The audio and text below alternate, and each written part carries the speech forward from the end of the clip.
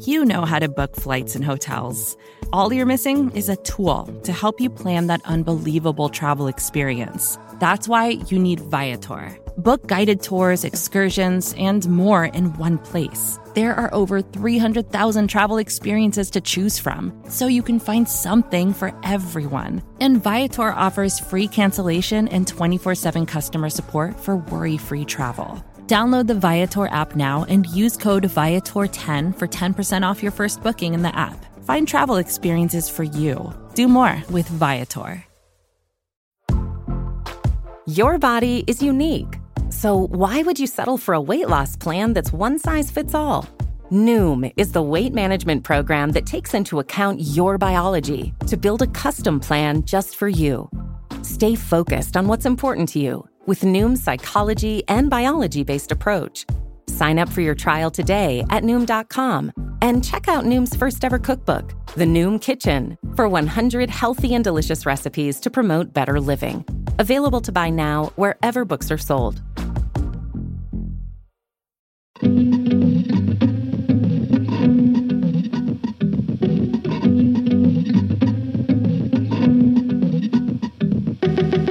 Hello, this is Good One, a podcast about jokes. I'm your host, Vulture Senior Editor, Jesse David Fox. Each episode, I have a comedian come on to listen to one of their bits and discuss how they wrote it and how it fits into what they're trying to do with their comedy. This week's guest, Michelle Wolf. First, a story from me. So last summer, I produced a charity comedy show with Padma Lakshmi from Top Chef. I know, it's true. We've done 2 and counting. And Michelle Wolf was scheduled to perform. Coincidentally, right as she was about to go on stage, Chris Rock, who was not scheduled to perform but was invited by Padma, showed up. I asked him if he wanted to go up with a forced casualness. No, he said he just wanted to watch. So while Michelle Wolf was on stage, Chris sat on the backstage steps and just listened. Periodically, he would talk to no one in particular about how good Michelle's new material was. When she was wrapping up, he changed his mind and joined her on stage. I mention this because this sort of thing isn't a one-off for Michelle. Comedy legends love her. Chris Rock, Dave Chappelle, and Jon Stewart have all handpicked her to open their most important shows. And I get it. Last year, New York Magazine asked me to pick a comedian who will blow up in the 2020s, and I said Michelle. I don't know what being a big comedian means, but I've done this long enough that I can feel when people have both the drive and ability to destroy the largest audiences possible. And Michelle is one of those comedians. She is a force to be reckoned with. And boy, did the political establishment on both sides of the spectrum try to reckon with her absolutely killer 2018 White House Correspondents' Dinner performance, where she told jokes so hard it almost ended the dang thing. She went directly from the dinner to writing her short-lived Netflix talk show, The Break, whose title was meant to suggest a break from the political comedy that dominates late night. However, as she has admitted, she felt compelled to be political after the heat from the dinner. When that run ended, Michelle was happy to return to stand-up, the art form she loved most, only to be greeted with new fans expecting a different sort of act. The joke we talk about this episode, which opens her recent Netflix special Joke Show, is her attempt to reckon with this and forge a new path forward where her comedy is defined by who she is and what she says, and not the reactions to it. We play the joke a few minutes into the conversation after first establishing the context in which it was written and performed. So, here is me and Michelle Wolf. And I'm here with Michelle Wolf. Thank you for being here. Hi, thanks for having me. I know that the seeds of this joke were planted in 2017, but I thought it'd be useful to establish the context in which the joke and the entire special was refined, which was coming out of the White House Correspondents' Dinner and your Netflix show, The Break. You've discussed the dinner so much, saying it was just a job. You weren't necessarily a political comedian beforehand, but you were tasked with writing political jokes, and you did. Not trying to appeal to the people in the room, but an audience at home. And famously, it was a big deal. I actually really like Sarah. I think she's very resourceful. Like, she burns facts, and then she uses that ash to create a perfect smoky eye. Like, maybe she's born with it. Maybe it's lies. It's probably lies.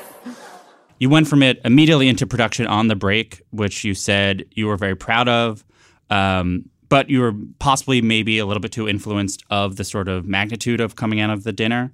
This is all to say, when The Break ended, and once again you're performing stand-up as your sort of main focus, did you have goals of what you wanted from your stand-up?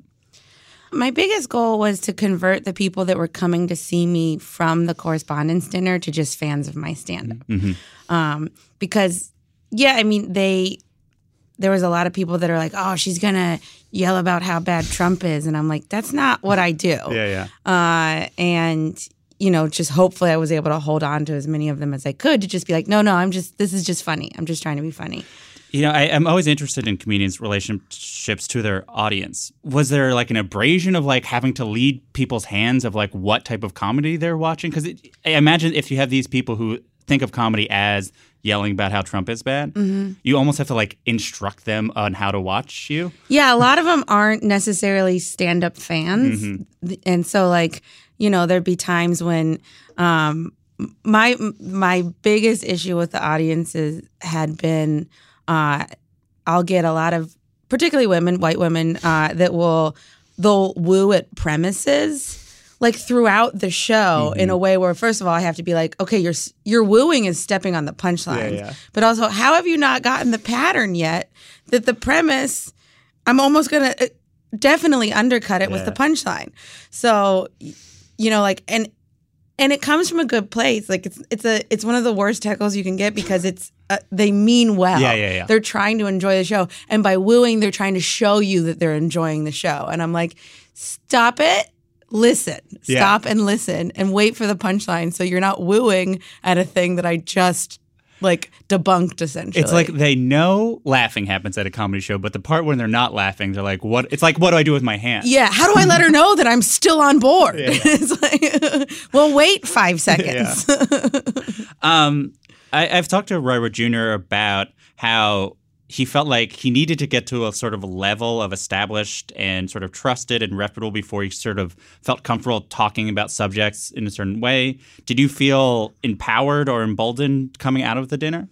I don't think it was so much the dinner. It's just that I think the more and more I do stand up, the more confident I get, the more I kind of hone my own point of view. And that all being said, that like, I think to be a good stand-up, your point of view has to evolve over time. So you don't want to be like locked into one thing.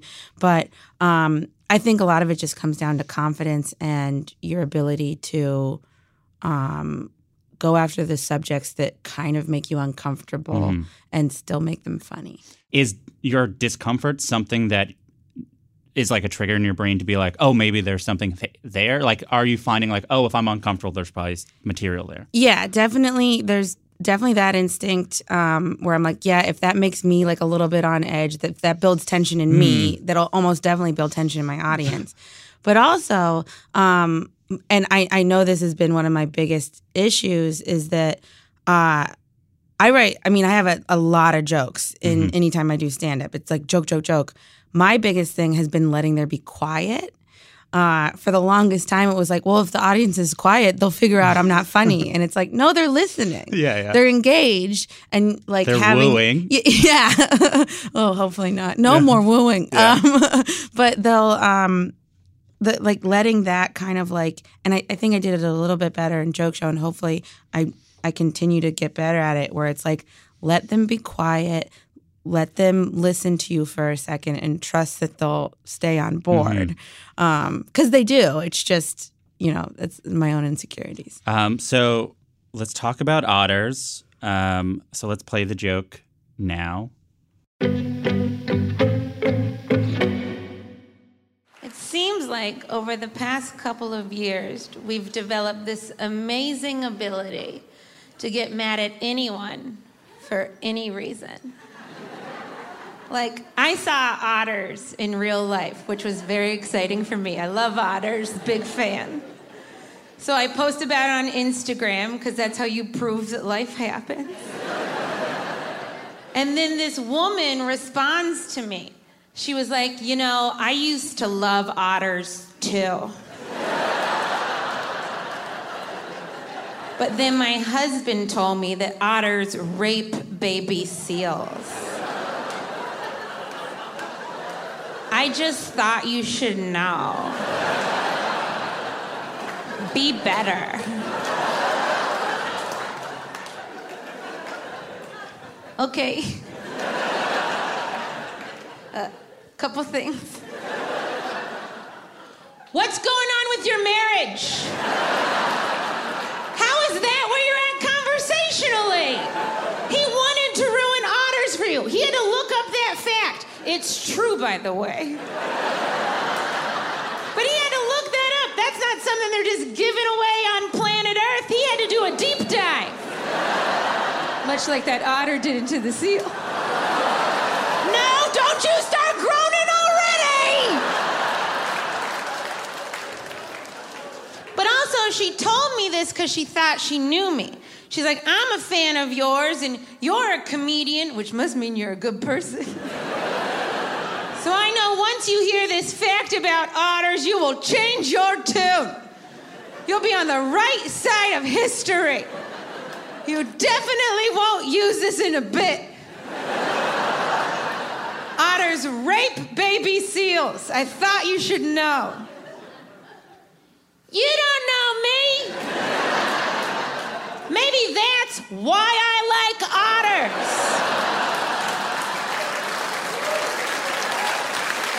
Maybe I think seals have been getting away with too much for too long. Also, whatever you do, you gotta stop saying rape. These are animals. No animals are asking for consent. What kind of weird fairy tale animal sex happens in your head? How do you think your Labradoodle was made?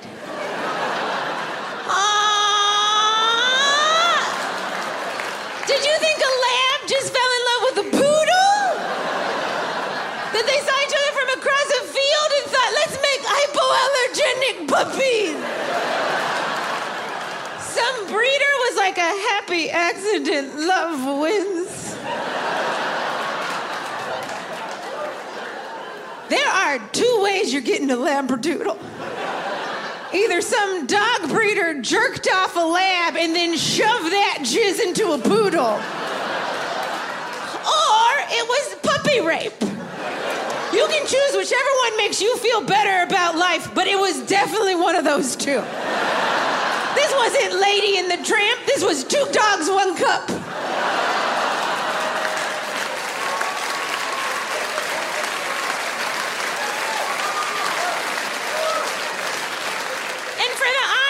If you want to say rape, all right. How do you know? Did you talk to the seal? Did you get a statement? For all you know, the seal could have been up on a rock and been like, hey, otter, want to make a new animal? And yeah, an otter-seal hybrid, the cutest animal in the world? I will hold the seal down.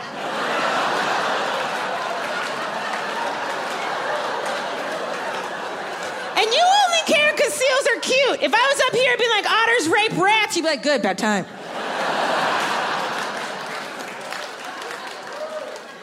You don't have to have a stance on everything. You can just like some things. It's okay. You can find bad information about everything out there. You can look it up on your phone that was made by a child. And you can find bad information about every single thing out there, but you'll make yourself miserable. You're too woke. Go back to sleep a little. It's not like I was posting pictures of Kim Jong-un being like, he seems like a fun guy. Which, if you only look at pictures of Kim Jong-un, he does seem like a fun guy. We can't wait to hate people. We can't wait to have them canceled. And because of that, we get mad before we get logical. Like, me liking otters could have very easily turned into Michelle Wolf loves rape. And sure, I have a fantasy, but I don't love that I have it. Social media has made every opinion valuable, especially if it causes a controversy. Like right now, it's tweets and Instagram, but before that it was blogs, and before that it was manifestos. I personally love manifestos because you know when someone writes one of them, they're fucking crazy.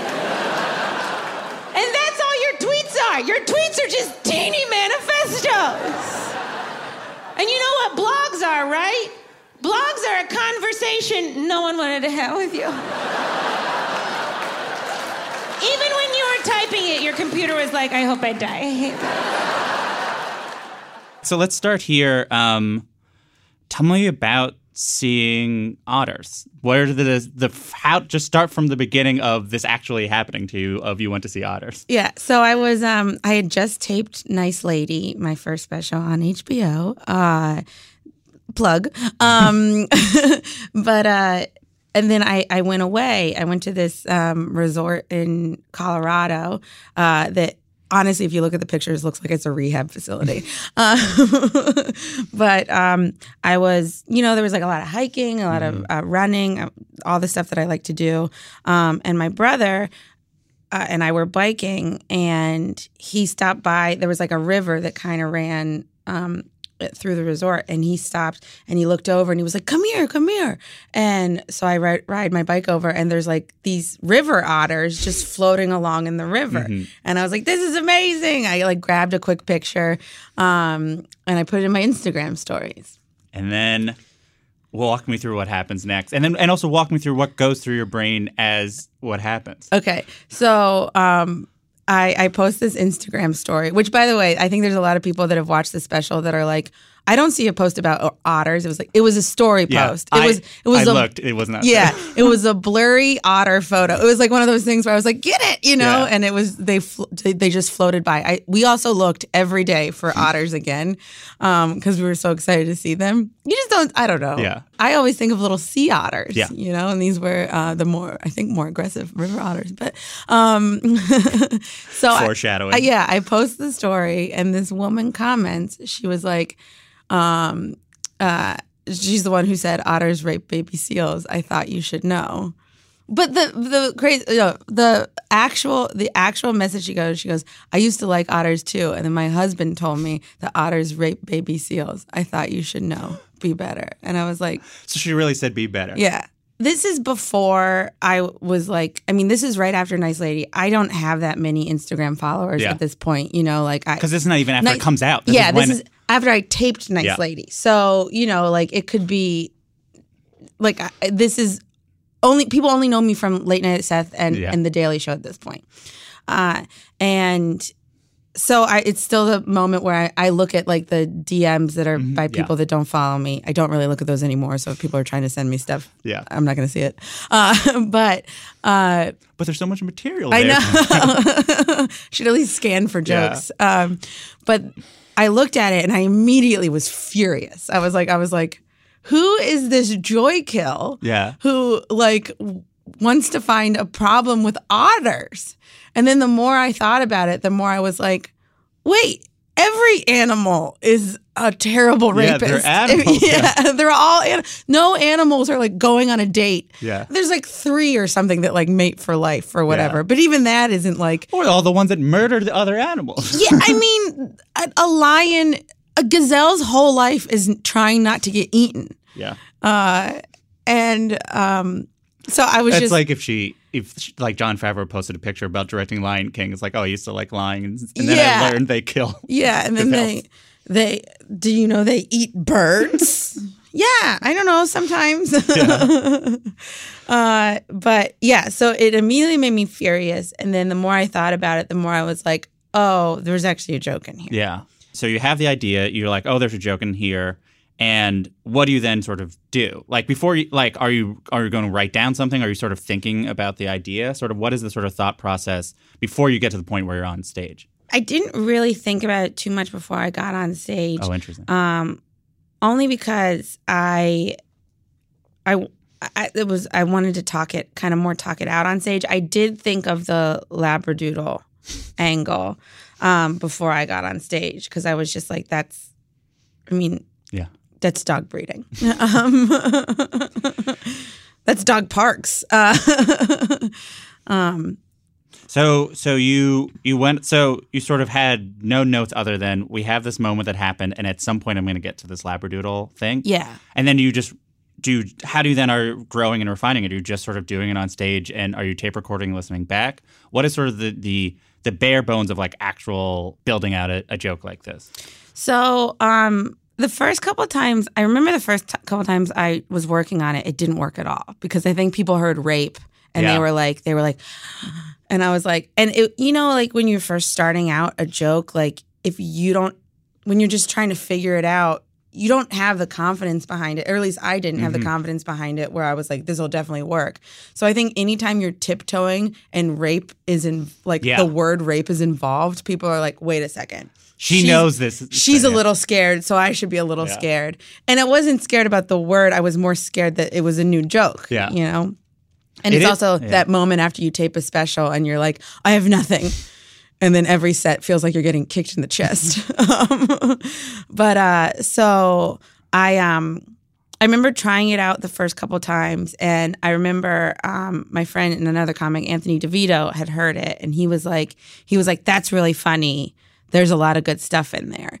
And that was the first time when I was like, oh, I think I can actually like kind of make a meal out of this joke. So I kept one of the earliest parts I got to was the "you don't know me." Maybe that's why I like otters. Yeah. And I kind of did that for a number of reasons. One, because like, I mean, like, I think it's a funny line. Yeah. But also, it kind of reflected back on the Correspondence Dinner with all these people being like, yeah, look at her. She's this, you know, crazy liberal. And not that I'm not liberal. I just like, You're just not crazy. I'm not going to wear a resist hat. Yeah. You know, I don't wear hats in general, but it's bad for my hair. You know, like, it was kind of like harking back on that. It was like, no, you guys don't know me. Like, you have this idea of who I am because of the Correspondence Dinner, but like, I'm a joke writer. I love jokes. I will write the harshest, best joke I can. I would sacrifice any one of my values for a good joke. Like, I'll flip on an issue if the joke's good enough. So, you've described your approach to joke writing as you don't just go through the town, you drive down every cul-de-sac. Yeah. What does that mean for a joke like this? Well, there's a part that's cut out from the special, actually, where I say, what's going on with your marriage? And then I do like, there was an act out that was, you know, I ended up cutting it when we were editing just because I wanted the joke to move along a little quicker. Yeah. But the act out was about between her and her husband, like the conversation they were having. And then, you know, in editing the special, I was like, okay, I don't need to, we can pull out that cul-de-sac. The second one was when the Labradoodle stuff, which was fun for me. And then very late, right before I taped the special is when I added in the 2 dogs, 1 cup section. And then the hardest part of the joke for me to figure out was kind of that whole ending about like, what's the big thing we're talking about here, which is, you know, the blogs, the teeny manifestos, Kim Jong. The Kim Jong joke actually that was early on in the joke. You can find bad information about anything out there. And that blog line I used to use in a different joke before this otter one even came about. It was kind of just like, okay, now I can use this. So you're essentially starting with whatever is the inspiration of it and then getting to a big idea. You're not like, let me get the big idea of what this is first and then write to it. You're sort of like, okay, we've done it, and now that I did it, I need to figure out what this joke is. Yeah, it's kind of like this joke is kind of like the hypothesis, and then I needed my big and then you know, there's a body, but then I needed the conclusion. I'm like, what are we saying here? What's the big overall theme of this? And that's when I wanted to get into the social media, and like the general ramifications of this anger at everything. Yes, yeah. So you start the special, for those that don't know, this is the first joke in the special, and also the first words of the special. You don't go like, hello, thank you for coming, whatever. You go, it seems like, and you just go into it. Why do that? That actually took me I really oscillated on that for a long time, where I was like, is there like I couldn't figure out the best way to get into it. And then I was like, just get into it. And I wanted to do that because I wanted, you know, the joke, it takes a minute to ramp up. Yeah. And, you know, I'm not used, everyone will always say like, well, you should get them laughing right away. And I was like, I think if they're laughing within the first minute, you're good. Yeah. But, like this, so I did want to get into it as quick as I could and then like kind of let the joke unfold. Yeah. Because I had written so many different kind of preambles into the joke, and I was like, just get into it. It's interesting that you say that because it is the joke I was going to ask you that it sort of there's sort of small laughs. It's the slowest you've talked in your entire career. Yeah. And then it finally like opens up to what's going on in your marriage is sort of the bigger laugh, and also you sort of scream that part. So you were sort of deliberate about, especially at the beginning, everyone's energy is at a low. Let's gradually get it up. Yeah. I wanted people to listen. I wanted people to like, just like, all right, we're about to go on a journey together. Mm-hmm. Yeah, and so you're now, it's partly getting more experience as a comedian, also having sort of an audience that is much, this is a special where everyone was coming to see you, where I imagine for Nice Lady, working on it was probably partly in clubs where people are just coming and then maybe some shows. But this is an audience that is largely yours and they can indulge you to start without not having like, hello, I'm Michelle Wolf. Thanks for coming. Yeah. And, I also, it's also sort of deliberate. And the reason I wanted to start with this joke as well is because, for all the people that like hated me from the correspondence dinner, this is kind of like, it's all about that social media anger. I almost think there's some people that because of like the news reports about the correspondence dinner, they'd think I'd be the person who would say this otter thing. Yeah. They'd be like, I was the person who would be offended that you'd post otters. Yeah. Which is not the case. Yeah. So you sort of like set up that this like, why did he bring this up? And then you sort of slip in, it's true, by the way. Yeah. Did you have to think about when you had to tell the audience this is because there must be thinking, wait, is this real or not? But also you're going to have them sit with the fact that this is real. You know what happened? I was telling the joke and I kept seeing people in the audience being like, what? And then I was like, oh, I need to tell them that this is an actual fact, that it's not like just like a crazy thing. Yeah. Because I did look it up. Yeah. I was like, well, do they? Yeah. And imagine they didn't. Yeah, I mean, that would even be like, well, the other problem I had when she even messaged it to me was I was like, wait, hold on. These could be female otters. Mm-hmm. Like, you don't know who these otters are. Maybe these otters were raped. Yeah. It's like a cycle. Yeah. I had tried to work that into the joke too, and I could never really figure out the right way. And then I was like, I think this joke is fine. Long enough. So there's then the joke. He had to do a deep dive, much like the otter did into that seal. Mm-hmm. And then you yell at the audience for, no, don't start groaning already. Yeah. So it's a very different dynamic. It's a playfully combative relationship with the audience. What was it like slipping into something like that? Did you enjoy that? You're like, oh, this is sort of the dynamic that I want to establish? That was definitely a riff I just did one night. Mm-hmm. And then people groaned and I was like, this is exactly where I want the audience to be. Yeah. And I loved when they groaned. There was never a time where they didn't groan. Like it was, of all the times I did the joke, the hundreds of times I did the joke, there was never a single time I didn't get a groan. That's interesting because you smile when you say it. And you're like, well, you knew you were going to say it, but you smile because you know they're going to groan. I know they're going to groan. I know they're about to be like, wait. And I think that it's one of the reasons I want to start with this joke where it was like, you should know by now what you're signing up for with me. Even if you don't, and if you don't know who I am as a comic at all, you've never even heard of me, I want you to know that, I'm going to say this kind of stuff. So just get on board now or turn this off. Yeah. As a comedian, we talk about sort of refining your voice.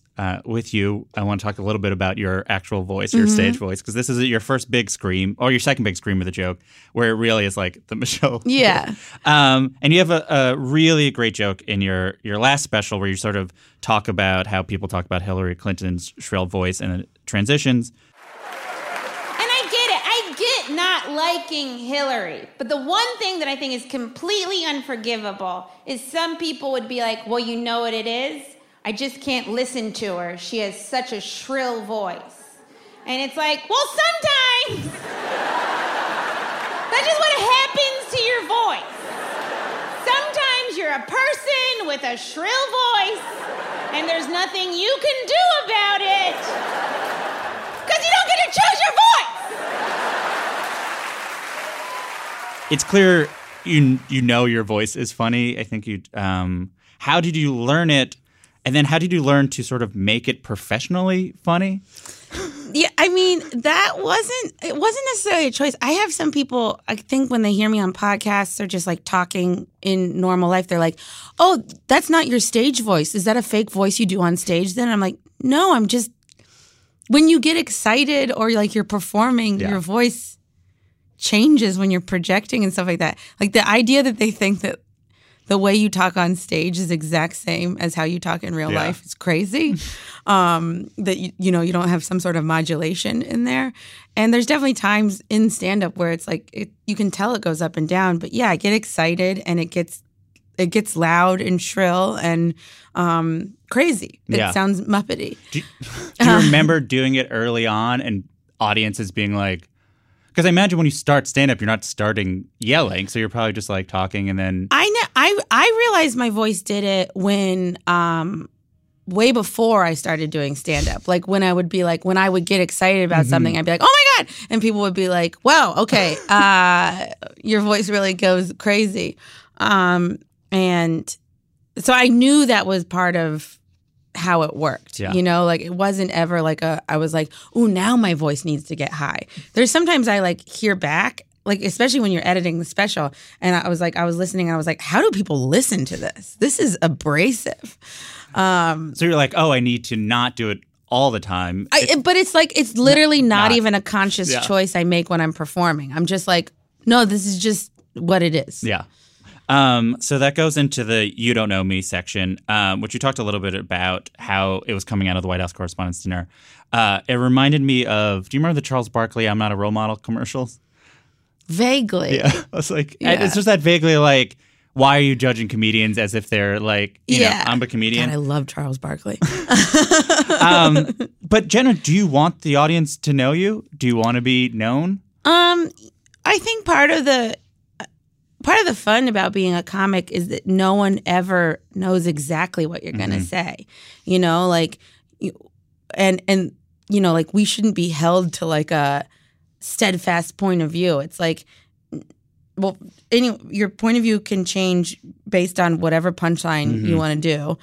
But also, I think with good comics, especially ones who talk about social issues, you see over time how their point of view changes and evolves. Yeah. And like you kind of get to watch them in real time have these discussions that I don't think we're really quote unquote allowed to have on social media, which is like these big issues that are coming up now. And you're like, hold on, let me wrap my head around it.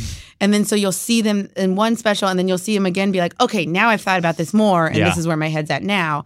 So you want to see that evolution in thought process, but also for comics, like I always say, a joke shouldn't be what you wanted to hear. It should be what you didn't know you wanted to hear. If you know that comic's point of view on everything, you're never surprised and you never get that genuine reaction. So yes and no. What I want them to know about me is that they should never feel safe. So what they need to know is that they can never know. Yeah. That I will turn on a dime. Yeah. And we'll be right back with more Michelle Wolf.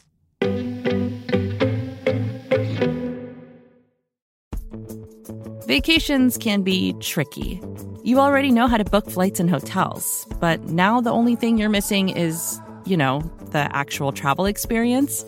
Because is it really a vacation if you're just sitting around like you would at home? You need a tool to get the most out of your time away. That's where Viator steps in. You can book guided tours, activities, excursions, and more in one place to make your trip truly unforgettable. Viator has over 300,000 travel experiences to choose from. Everything from simple tours to extreme adventures and all the niche, interesting stuff in between. So you can plan something that everyone you're traveling with will enjoy. Real traveler reviews give the inside scoop from people who already been on the experiences you're considering, so you can plan with confidence. Free cancellation helps you plan for the unexpected. And 24/7 customer support means you can travel worry-free. Download the Viator app now and use code Viator10 for 10% off your first booking in the app. Find travel experiences for you. Do more with Viator. Most weight loss programs focus on restriction and inflexible routine, which is why most diets fail. But Noom isn't a diet. It's a weight management program that uses psychology and biology to help you develop healthy, sustainable habits. Noom believes that weight loss starts with the brain, and their daily lessons are tailored to help users understand the science behind food cravings and eating choices. Whether you want to lose weight, increase physical activity, meet a health goal, or simply change the way you think about food, Noom can help you build healthy habits while still enjoying your favorite foods. Stay focused on what's important to you with Noom's psychology and biology-based approach.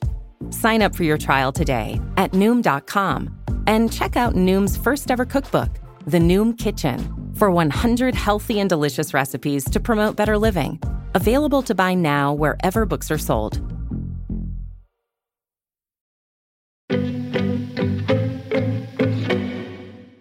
And we're back. I wanted to talk about the idea of niceness for a second. Your last special is called Nice Lady. The title is a bit ironic because it was about the idea of a nice lady, that sort of the box that women get put in by society. You also said that in the White House Correspondents' Dinner, they probably underestimated you because they assumed you were sort of, again, this sort of nice lady. And when you started touring this set, or what became the special, it was the not nice tour. Is that also sort of part of it, which is sort of like you realize for whatever reason there's an expectation put on you, and you wanted to make sure it's clear that, like, I want to be pointed about what is different. I don't want you to just sort of like, I think there's sort of a subtext about this idea of what you are not being a nice lady in the first one, where this one was more to like, I am not nice and you shouldn't expect me to be. Yeah, you see it a lot with, like, anytime women say really anything, there's a lot of, like, if it's a little bit off color, or like they're just like, how, like, I do this vulgar joke at the end of the special, but like, like, it's vulgar, it's like a gross, she's so blue, and it's like, you're barely saying anything. Like, men will say gross stuff all the time, and it's just like they just never really get called on it because it's expected that they could or should be gross. I've never been like a nice little proper lady, Like, I had two older brothers. I was in a gross, like I was born gross. You're born gross and never learned not to be gross. Yeah. And like, so like, I just like the idea that women are somehow like, it's just still this like ancient to me, even though the 50s isn't ancient, but like it feels like this ancient expectation that women are supposed to be like proper, where it's like, how dare you? We're disgusting. Yeah. So the Labradoodle section, which you talked about, which ends with this wasn't Lady and Tramp, it was 2 Dogs, 1 Cup. There's animals come up a good amount in your material. Yeah. I watched a lot of Animal Planet. Not Animal Planet, Planet Earth. Yeah. Is it just sort of like that's now in your brains? Your brain's like, what are examples of a thing like this? Like, oh, that time. Yeah, it's weird. Like, so a lot of times when you're on the road, like I'll be doing work in the hotel or whatever, or screwing around in the, like playing Candy Crush or something, just wasting time in the hotel. And, you look for something on TV to just even have in the background. And Planet Earth was on a lot. I love BBC America. They'll just have a Planet Earth marathon on for the weekend. Yeah. So like, that's just the background noise of my life a lot of times. And, and I also love it, know? So I think there was just a lot of, there was quite a few animal references. What I was thinking also, when we get to the sort of the part of the joke where it's the otter-seal hybrid, which is you just talk about the cutest animal in the world. It's like, and you only care because seals are cute. If it'd be like otters rape rats, you'd be like good about time. Mm-hmm. It reminds me that sort of like there are this sort of contrast that you often will be like cute things and then dark things, or like silly things and then really pointed things. Yeah, is that sort of what you're going for? Do you like that balance of sort of that? And it's partly maybe your voice, but it's like that cute and dark and that's silly, because you're definitely more silly than when we think of as like really pointed comedians, but definitely more pointed than when we think of silly comedians. Yeah, I mean, I just like to play on. I like calling people out on their own, on the flaws in their own thought process. Yeah. Like everyone loves dogs. Dogs are like, if you hate dogs, you're a bad person. But like there's, like no one cares about like I hate birds. I think they're gross. Yeah. Like I don't care if anything happens to a bird. Like I don't care if it a pigeon could get hit by a car and I'd be like, haha. Yeah. But like if I saw a dog get hit by a car, I'd be like, oh my God, the puppy. Yeah. So like I like to call that out in people, and I also see it in myself too. But it's like, like I like to make people aware of their own blind spots. Yeah. You've talked about how you'll sometimes approach jokes like legal arguments, or you'll imagine complaints that you might get and then try to write jokes directly at sort of what that complaint is. Mm-hmm. Does that happen here? Can you think of what that looks like in practice? A lot of this joke is me combating what I think people are going to come back with me at. So definitely the Labradoodle part is definitely like, that's a part where people are like, no, they rape. And it's like, you have a Labradoodle. The rat part is definitely in response to what I think people are going to say. And let me see. Oh, the phone thing. When I say you can look up on your phone that's made by a child. Mm-hmm. Those are all things that were kind of in response to what I thought people's criticisms it's not like these criticisms happen. You're just sort of like, okay, what would they say? And then they already make them not able to say it. Yeah, I'd be like, I'll cut you off at the knees before you can. So we then get to You're not at the sort of ending yet, but we're like getting towards there, which is sort of you don't have a stance on everything, which sort of builds to the Kim Jong-un part. Mm-hmm. How did that come about? What did you like about that section? I mean, that's kind of just like my overall thinking of social media these days, where it's just like something happens and you immediately have to take a side, regardless of like, it's just like, oh, did you contribute today? Do you feel good about yourself? Mm-hmm. Like, it's just like, you don't have to weigh in on everything. Everyone's trying so hard. I feel like there's so much of social media that makes you feel like, whether you have a desk job or like whatever kind of work you do, if you can scold someone on social media, it makes you feel like you've done something. Yeah. And also gives you a false sense of power. Yeah. If you're not even really a false sense, like social media has power. It's definitely taken away careers. Mm-hmm. But like, like you get this sense of power where it's like, yeah, I told them, I helped get rid of them. What do you think? Do you have a sense of why that is happening? Do you feel like it's more than? I mean, I think people, in general, like there's so much like adult life that's just like mundane. And like, like a lot of people have jobs that they don't necessarily like or bore them, or they're not as productive or as high achieving as they had thought they'd be. Like life hasn't necessarily been what they thought it was. Yeah. And so like to grasp onto any amount of like power, I think makes people feel good. Yeah. I mean, I think an argument would be like, you get older and you sort of realize you're powerless to the nature of existence. Mm-hmm. Yeah. And you have to confront the fact of like, I think when you're younger, you're sort of deluded, like, well, I can live forever and I'll just do everything I can to do that and I'll get a job that'll allow it. And then you sort of get to a point where you're like, oh, there's sort of, I have no control. I think for a lot of people, Trump getting elected, you're like, oh, they're sort of like, this is chaos. Yeah. And like, you're just grasping for some sort of semblance of like, I can decide what happens. Like I have a role in this world. Yeah. And there was a part of a joke that I ended up taking out because I could never get it work quite right. But it's my overarching theory of this is that like this whole social media like you like destroying of people. This isn't new. We've always liked to watch people die. Like the best day would be when someone was getting beheaded. Like you'd leave your farm, everyone would come to the city, and they would watch someone die. Because in those moments, no matter how bad your life was, Yeah. no matter how many kids you lost to like tuberculosis or something, you know, like you were having a better day than that person. Yeah, and there's a certainty to that. Where Yeah. you're like, that person was bad, it's clear they died. Yeah. Like, so it was beheadings, it was burning people, it was like gladiators.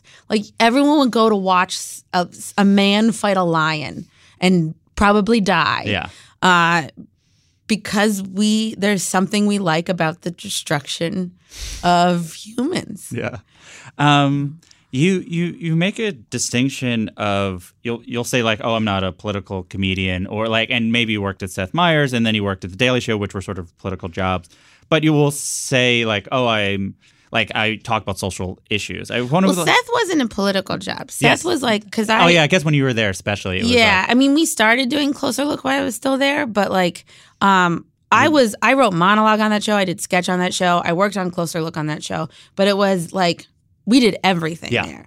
that's fair. Yeah. But what is the distinction for you? You know, like in the special, you talk about this, but also like you'll talk about abortion or whatever. Mm-hmm. And what is the difference between political comedy and what you are trying to do? So like in my head, like we have laws and rules about everything. So literally anything can be labeled a political issue. Yeah. You know, I do talk about immigrants. I talk about healthcare. I talk about abortion, feminism. Yeah, all that stuff. Which like, yes, there's all political issues with that. But I talk about it in my head.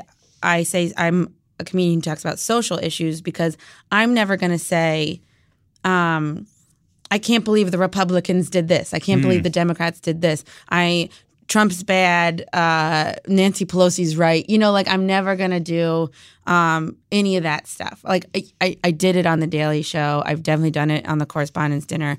But all of these things that are also political issues, I'm just talking about it as my point of view as a person living in the world. Yeah. Not as like what side I'm on or, you know, like vote this way, this person's bad, you know. Well, you're on the street level and you're talking about the street level things. You're not being like, I am part of the political conversation. Yeah, exactly. I'm like, and I'm also just like, no one should live their life by what I say. Yeah. You know, like you should never take a comedian's jokes to be like, oh, that's how I'm going to do things now. Yeah. It is interesting. I feel like we're about the same age and we saw that transition happen. Like, yeah. It was sort of like comedians, especially like you grew up in the 90s where comedians were either like these sitcom jokes or sort of like nothing. They're like stand-up was at an all-time low.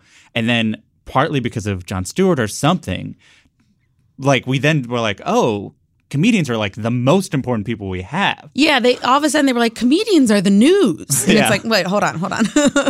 Jon Stewart was making fun of the news. Yeah.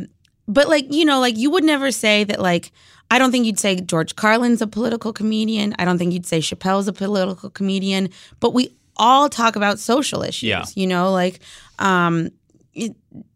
even Pryor, you know, like they're all just like, you would never peg them as political. It's just like we're talking about things that happen in society. And I don't know if maybe it's because I am a woman and they're trying to put me in some sort of box to be like, well, we got to figure out a way to label her. Yeah, and it's yeah. like, you can't. You can't label me. Well, yeah, I think the distinction you're making is there are comedians and that will like name names or talk literally about politics. Yeah. You know, like, you know, there's like Louis Black is an example of he's talking about political issues on the level of politics opposed to talking about it on the level of we are people living through this experience. Right. Yeah. I mean, everything could be political if you want it to be. So in the final section, I want to ask you about something because I feel like on sides of this issue, there is like a miscommunication because I feel like people don't have the same definition of certain words. Mm-hmm. So the broad question is, when you say canceled, what do you mean? And I'll explain because it seems like there are journalists and comedians in general, people complain about canceling, and then you'll see different journalists and different comedians and different sort of people say, well, there's no such thing as canceling.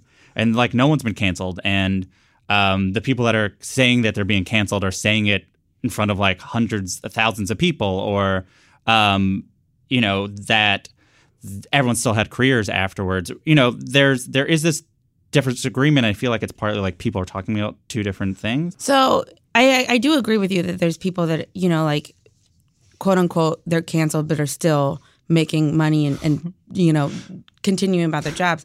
But I take it as like you're canceled from quote unquote polite society, where it's like once something happens on social media and they're like, this person's bad. It doesn't matter what you do from then on out. People are always going to be like, no, they're a bad person. But social media world isn't the real world. You know, like Twitter, as much as people don't want to believe it, a lot of people have no idea what you're talking about. Yeah. You know, like my one friend has the mom test where it's like if his mom doesn't know it's a story, it's not a story. Yeah. So, because she's not on Twitter, but like a lot of these people live on Twitter. So it's like, did you see what this person said? You know, and then they'll get canceled on Twitter where all these people will be like, they should never work again. And then maybe a news outlet picks it up. Maybe their job is like, oh, we can't publicly be seen with you. Yeah. It doesn't mean that you're not going to do things privately. It just means that like in the public eye, no one's going to be able to say, we love this person. Yeah. What it seems like you're saying is it is not the work, how successful this thing is, it's not how it's being judged, but the impetus of one person at a time being like, well, this is what I am removing this person from my existence. Yeah. And like the double-edged sword is that like a lot of the ways we use to promote ourselves as comedians is social media. So then if, you know, you get quote unquote canceled and all these people unfollow you, you know, like you're losing your biggest promotional tool. Now, clubs and promoters can still send out email blasts and all that stuff. And a lot of those people aren't on Twitter or they don't care or they don't follow up with it as much. And so they'll still buy tickets and come to your show. It's just like from the social media world, you're kind of like you're a pariah now. Or the portion of the social media world that is whatever this portion of the social media world is. And there's several different, like, it's not just like liberals canceling people who say something offensive. It's also right-wing people canceling people that are like, I don't know, think they made a smoky eye joke. Yeah. Or, you know? For example. They think they made fun of some lady's looks that they definitely didn't. Off the top of my head. Yeah. Like they both, they're equal offenders. Yeah. So at the end of the section, you have that joke where you end with sort of Michelle Wolf loves rape, and sure, I have a fantasy, but I don't love it. I don't love that I hate it. And I feel like that captures the thing that you were saying, which is whatever is funny, regardless of what your morality says. Yeah. This is just sort of like, well, this is the funniest thing for this joke. Yes, that was the funniest thing to say at that moment. And I love that part of the joke. That was also one that was added late in the set. That was probably like a couple weeks before I taped, I added in that part because I was like, I felt there was like a little bit of a piece missing in the logic of just like how this can all snowball. It shows how if we remove portions of the context of this thing, that you're like, then ultimately, it's just sort of you saying a bad thing that you sort of, and then you have to wrestle with whatever that means. Yeah, and like that's again, it's like one of the whole problems with a lot of societies. Like we'll read a headline and then just base our thoughts on a headline rather than the context of the story. Yeah. So, you know, like, and this actually happened. I rarely check Twitter, but I happened to look at it, and this one woman tweeted, I turned off at Michelle's Wolf. She tagged me in it as soon as she got to a rape joke. And then I quote tweeted it being like, an otter rape joke. Yeah. Because that's the exact thing I'm talking about, where it's like that. Had that come out and I had not said anything, I could have easily not said anything.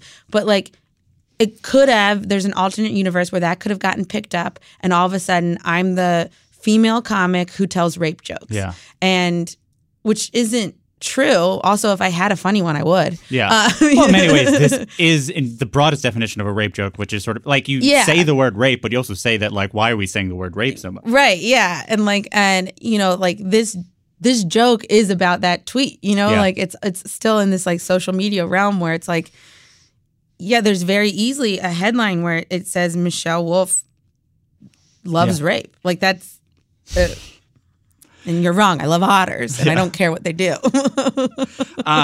So you, as we said, you talk about joke should have a beginning, middle, and end. For something like this, what does an ending mean to you? What should an ending of a joke, or at least at this time, or as you think about endings? Because I think a lot of comedians wouldn't necessarily be like, okay, well, the end is when I can't think of any more laughs for this, and then I just figure out how to transition. Yeah, endings I think are the hardest part of jokes, where it's just like, okay, what's the culmination here? Like what, like in some of the bigger bits that I do, it is like an in summary. What is this? What are we saying? Other times it's just, it is like, a final punchline or a final thought. I think one of the biggest mistakes is it was said that jokes, a couple years ago, it was said that jokes only have a beginning and a middle. And it's like, that's completely untrue. Yeah. They have ends. It's just the hardest part to find. Yeah. And someone saying there's just a beginning and a middle means that either you were not good enough to think of an ending, or even worse, too lazy. Yeah. I mean, sometimes people just transition into the next thing, Totally. which is maybe the best version of not doing endings is like, well, I'm not even going to let you realize the joke ended. Right, exactly. Like, I'll just be on the next bit. Yeah, what does it feel like when, like, for this, how did you know you had it? Had you tried other sort of endings? I tried a million endings for this one. What exactly does it end on now? Blogs. Oh, yeah. Blogs was an early one that I came back to because I was like, no, it does feel like a good, like, culmination of everything. But yeah, I think my biggest worry with the blog part was that it wasn't enough of a I wrapped it all up kind of thing. But also, I think there is another 55 minutes of this special, right? I think if it's too much of an ending, it would be like, and now it just feel like it's over. Right? Yeah, it would almost feel like it was like, okay, new special, like like each is like a special that's just 5-minute bits, like completely, like it goes to black and then you come up again. It's not a terrible idea. We just invented a new special format. So you've said about how it was the first joke of this special, like truly like gifted to you, as if like a higher being was like, well, this is where you're going to go. But, and I mean, immediately after I finished taping my other one, it was like, I was like, oh, this is, I don't know. You're like, I'm going to take a break. And they're like, there's no break. Yeah. Oh. The comedy gods were like, shut up. You said, so it informed the rest of the hour. How do you then go from this and then shaping an hour? Are you developing themes? Do you want the hour to feel like a piece? What is your thinking of it? Yeah, I did. I wanted the hour to feel, cohesive, and that everything was not necessarily that it was all on the same theme, but that it all kind of worked together. And a lot of this is just, we're not communicating. We love arguing with each other. And so that kind of set up, we like to argue with one another, and we're not being clear. We're not being communicative. And then also like the parts of themes of like, I'm not a good person, sort of this idea that there are good people is sort of, it's called into question, right? You bring it up here, and then again, as you said, the vulgarity part at the end is less ties into that first theme, but ties into sort of the person that you are showing them throughout the show. So you said I believe you say 100 times you like to do the show 100 times. You might, I believe you did more. That is a lot, and both also very specific. Yeah, I don't know why I picked the number 100. I knew I wanted to do a lot of shows. The weird part too is like I don't start from when like I stopped my last special. I started counting 100 in January of last year. Yeah. So I already had the hour. I mean, some of the jokes they did get replaced and taken out with other things I thought of, like the if men got periods joke definitely wasn't in it when I started in January. And that turned out to be like, I don't know, 5 or 6 minutes probably. Yeah. So I, there's definitely room for it to change throughout those 100 shows. But, it's a way for me, especially because I haven't really been doing this long. Yeah. It's a way for me to get comfortable performing, finding all the jokes, finding all the punchlines, finding all the little nooks and crannies, and then deciding, okay, which of these are too much? Which do I want to take out? Because, sometimes you find a a punchline and then you find like 3 or 4 tags and you get diminishing returns on each of those laughs and you're like, you know what? I'm just going to stick with the regular punchline. It's a bigger laugh. It's just also that by the time you're performing on the special, you're like, well, I know that this is the due diligence that I have, and then you can go into it feeling confident. Yeah. And like this, you know, like I have a new hour now that I've gotten since I taped this special, and I would be happy to tape it in the next couple weeks without doing the 100 shows, only because I feel like it's talking about themes that like I think are really pertinent to right now. So I may abandon. Do you know how many shows 100. You're at right now with it? It's actually like a pretty good amount still. It's probably like, I think if I were to tape it soon, I'd probably still get 40 or 50. Got it. But only because I've been doing a crazy amount of I've been like camping out at clubs and doing like 9 or 10 shows a week. For jokes like this, which are an argument, just the structure of it, which is it is making a case for something. I was thinking about how you said you name the special joke show, so anytime someone takes you seriously or gets mad, you're like, it's clear it's just a joke. It's in the name. I'm also thinking about what you said about earlier and also what you've said about Chappelle, which is that you see him evolve, that sort of everyone wants a person to be at this moment this woke, but he's sort of figuring it out, which is sort of all to say, you know, when you're making an argument like this or in special, do you want to be right? What is your relationship to the idea of like correctness, or not even political correctness, but like literally this is the right thing that I'm saying? Yeah, I mean, I think, you know, again, comedy is at its best when it's like, you know, your personal distinct point of view, and like, yeah, there's a lot of things that you should be on the right side of, but you're just like, I'm not there yet. Yeah. Can we have the conversation? And I think that's what really hits with people, because it's like, yeah, I know I should be at this place with this concept, but can we talk about it for a second? You know, like let's talk about the reality rather than the expectation. It's also like we were talking about before, that's discomfort, right? It's like a tension between yourself of like, I know where I should be on this and where I am. Yeah. This idea of like, well, I know I'm this and I want to be true to myself, and like whatever this ideal is. And that discomfort is what you're ultimately making you think of like, oh, this is material. Yeah. And like, you know, comics have never supposed to have been correct. Yeah. You know, like they were always just supposed to say the thing that they weren't supposed to say. Yeah. Which I think like anytime you put a boundary around a comic, their instinct is going to be to kick it down. Yeah. And that's why I think like Chappelle does the most work for comics in doing that, where he's like, you're going to tell me I can't talk about this? Then I'm definitely going to write a joke about it. And, you know, like I feel like he kind of runs in the fire for us so that, you know, we can be like, yeah, because he can withstand it because he's... Yeah, he's, you know, like no one's going to stop seeing him. Even the people that don't like him are going to be like, well, I'll listen. Yeah.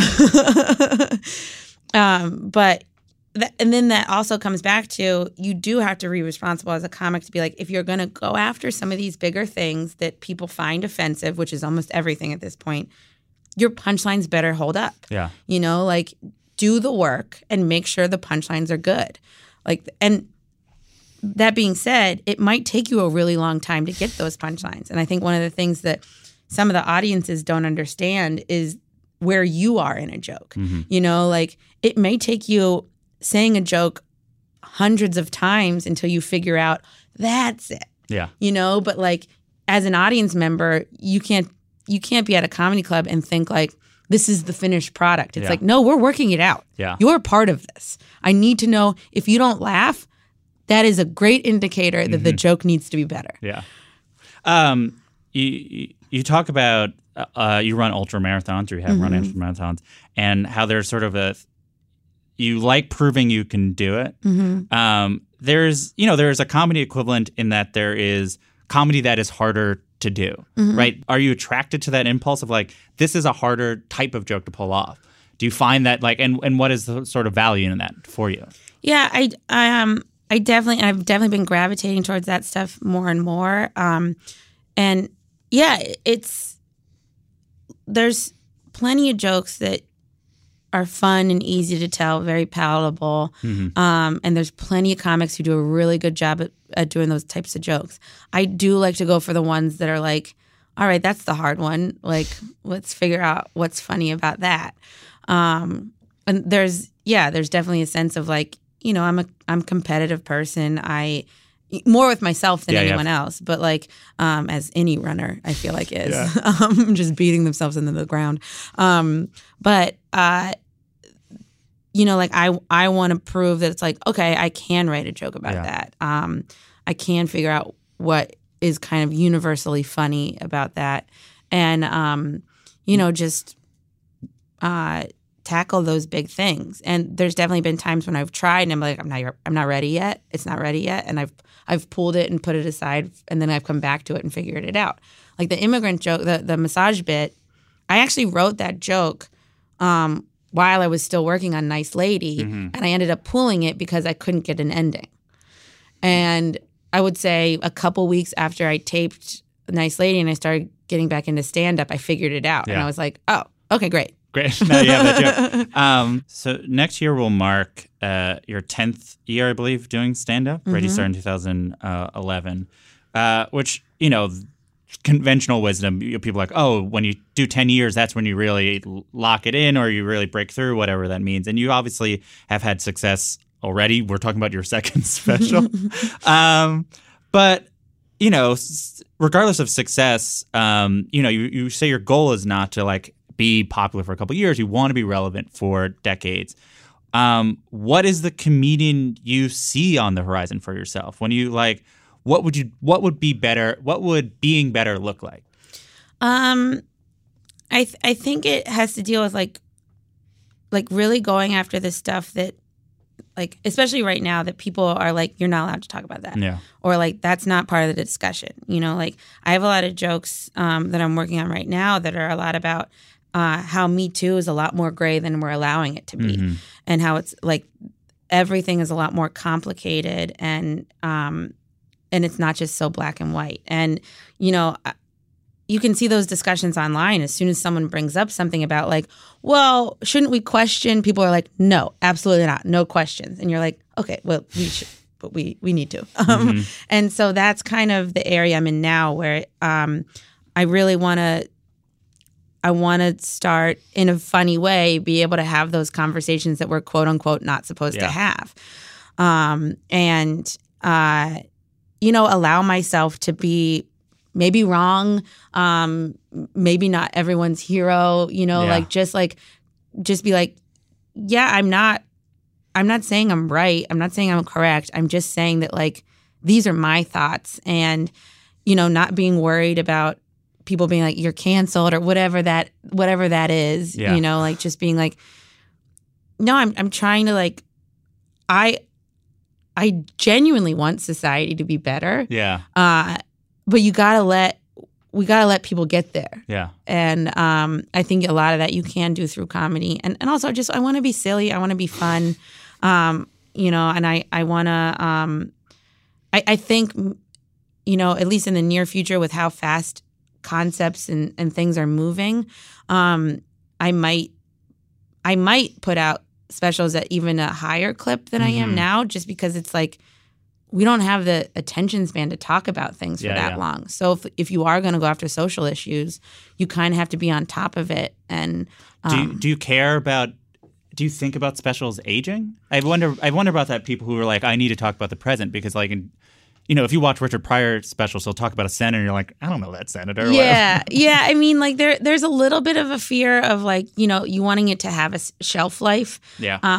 You know, but at the same time, you know, like, I don't know, like, I saw an old Carlin bit that was about a war. I think it was it Vietnam or Korea? You know, like, and, yeah, and you're like, right. We know what that concept is. We know about that stuff. In the moment, I'm sure it was a lot more heated than it is now.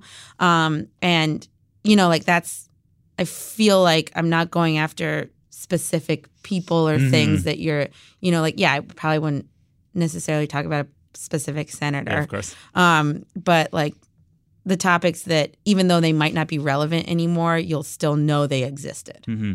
As a ambitious, goal-oriented person, do you picture yourself like where you're performing at the peak of your popularity? Do you like imagine yourself on stage anywhere? I love comedy clubs so much that like I can't imagine a world where I'm not performing there. Yeah. I think a lot of times people are like, you're like, I'll get like people be like, oh, I can't believe you're performing at this place, and I'm like, why not? Like, they deserve comedy. Yeah. Comedy clubs are the best stuff to work out material. Like, yeah, I'd love to do theaters. I have done theaters and I will be doing theaters. It's just that like, I don't want to put on a theater show and Tell you did it at a club. Yeah. Like, I feel like it's like, I don't know, clubs, people have the expectation a lot of times that you're working it out. Mm-hmm. Theaters, I feel like they're like, I came to see a show, so give me a show. Yeah. I saw you at Madison Square Garden once, and I was like, I can imagine this. Yeah, I mean, like that was, I did it 3 times. I was opening for Louis, and it was amazing. And I would be lying if I said I didn't want to do that on my own. But, you know, There's something about your voice there. I was like, this is something. I had, it was so crazy because I was also like, the day before one of the Madison Square Garden shows, I had like come back in on a train to Penn Station. And, you know, Penn Station's below Madison Square Garden and also gross. Yeah. And then the next day I'm performing at Madison Square Garden, sold out. And I was like, this is just, comedy has so many juxtapositions where you're like, there's one time I was like touring with Rock. You know, you fly private. We were in Europe, and then I flew back to Cleveland, and I'm like in the back of an Altima. You know, like. I was reading an old profile of you. I think it was in Rolling Stone, and it goes, Wolf calls herself a to-the-bone comedian who's less driven by an agenda than by how the pursuit of perfectly crafted jokes can make her more honest about everything, including her own contradictions, which I thought was a nice quote. But there are different types of comedians we talked about. There's some that are driven to like, I just want to be in the moment. I want to be able to riff. I don't even want to have material. Mm-hmm. There's ones who are like, I want to make sure my message is clear. I don't have to be like, being funny is not my main goal, though I obviously want to be. You know, this is a podcast about jokes. So like, why jokes? Why are jokes special to you? I mean, I have a genuine love for jokes. I just think it's fun to make people laugh at things that they didn't know that they could laugh at or wanted to laugh at. And, you know, like if I'm in a bad mood, I can write a joke and it can totally turn things around for me. And you never know what people like. There's plenty of times when you hear a lot where you're like, I can't believe you tell a joke about that. And it's like, that actually might be the one thing someone needed to hear. Yeah. You know, and like, that's why it's like, with people that have like different sensitivities, it's like you don't know that there's another woman out there that was like, that's the joke I needed. Yeah. You know, like everyone has this weird perception that their point of view is everyone's point of view. And it's like, no, that joke wasn't for you. Mm-hmm. You know, like, and that's fine. Yeah. It cannot be for you. But that doesn't mean it wasn't for someone else. And I think that's one of the most fun things about jokes, where it's like it can mean something totally different to someone else, and like a well-crafted joke that makes someone laugh at something that they don't necessarily agree with. I absolutely love that. Like laughter is involuntary, you know, like, and to make people like actually be like, oh my God, you know, like that's a fun thing to make people do.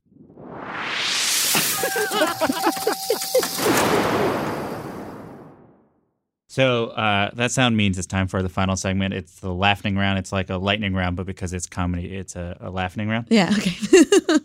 Do you have a joke that you wish you could steal, but like in so much as like you're not going to be caught? It's a different dimension, different universe, but that person's joke is now your joke, but everything else is exactly the same.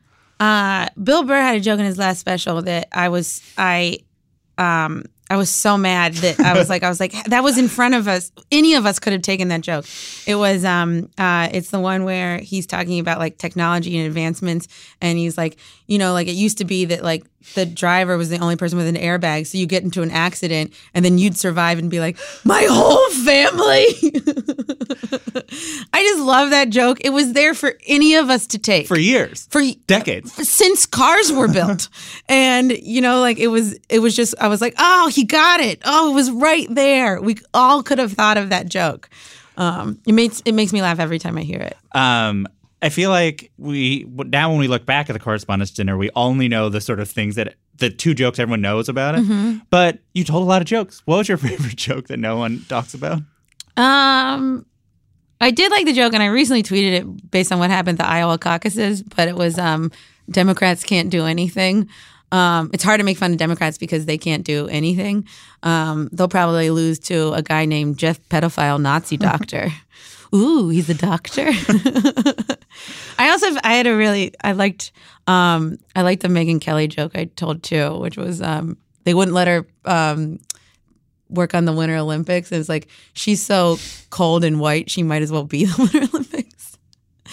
And then, by far my favorite one was the joke about the media, which is why I think they made the Sarah joke so big. But that was Trump can't sell anything. He couldn't sell his books, TV, water, Eric. But I don't remember the exact wording, but like making money off of him. Yeah. And if you're going to make money off of him, you should at least give him some because he's so broke. Do you have a favorite joke you wrote for somebody else? And are you allowed to say it? On the Oscars, when Chris hosted it, I wrote the sorority racist joke, which I still really like. That's right. Is Hollywood racist? You're damn right Hollywood's racist, but it ain't the racist that you've grown accustomed to. Hollywood is sorority racist. It's like, we like you, Rhonda, but you're not a Kappa. I also wrote the joke that everyone got mad about, too. I don't know why you decided to. Tell everyone. The first time I interacted with you was through our Andrew Law, who I used to work with and is a friend, and who you worked with at Seth. Just talked to Andrew yesterday. And I was interviewing Seth at Comic-Con, and I asked Andrew for questions, and you and Andrew wrote mean questions. What is the meanest thing you've ever said or wrote for or about Seth? I absolutely love Seth. I learned like a million things from him.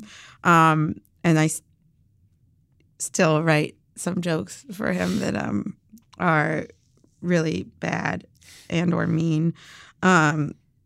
This is one he didn't pick.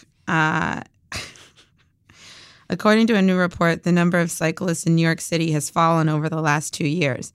They have, of course, fallen into cars. They were run over. They died. They're dead. Anyway, we have a great show tonight. Casey Anthony is here.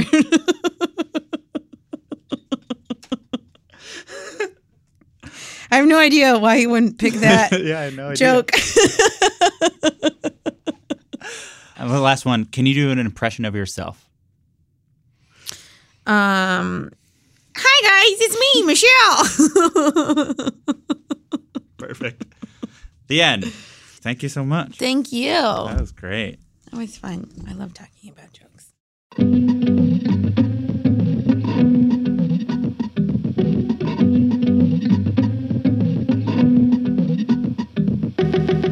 That's it for another episode. You can stream Joke Show on Netflix and Nice Lady on HBO Now. Find Michelle's live dates on michelleisawolf.com/tour. Follow Michelle on social media @MichelleIsAWolf. Good One is produced by myself, Jelani Carter, and Art Chung. Research assistance from Amanda Gordon. Gautam Srikishan did our theme song. Write a review and rate the show on Apple Podcasts. 5 stars, please. Email any comments, questions, or laughing around suggestions to goodonepodcast@gmail.com or tweet us @GoodOnePodcast. I'm Jesse David Fox, and you can follow me @JesseDavidFox. Come see us live at South by Southwest on March 15th and at Brooklyn's Union Hall on April 2nd. We'll be back next week with Moshe Kasher. Have a good one. Why do you run? Why does anyone? I always thought that runners loved running, and that's not the case. Most runners hate running, but they choose to do it. In the new docuseries Running Sucks, brought to you by Teen Milk, Abby Ayers learns why women runners everywhere are driven to go the distance. It really is about taking my power back and proving myself wrong. Teen Milk is about fueling women's performance and helping them along their marathon journeys. You can sign up now for the inaugural Every Woman's Marathon, taking place in Savannah, Georgia on November 16th, 2024. Learn more and register at everywomansmarathon.com.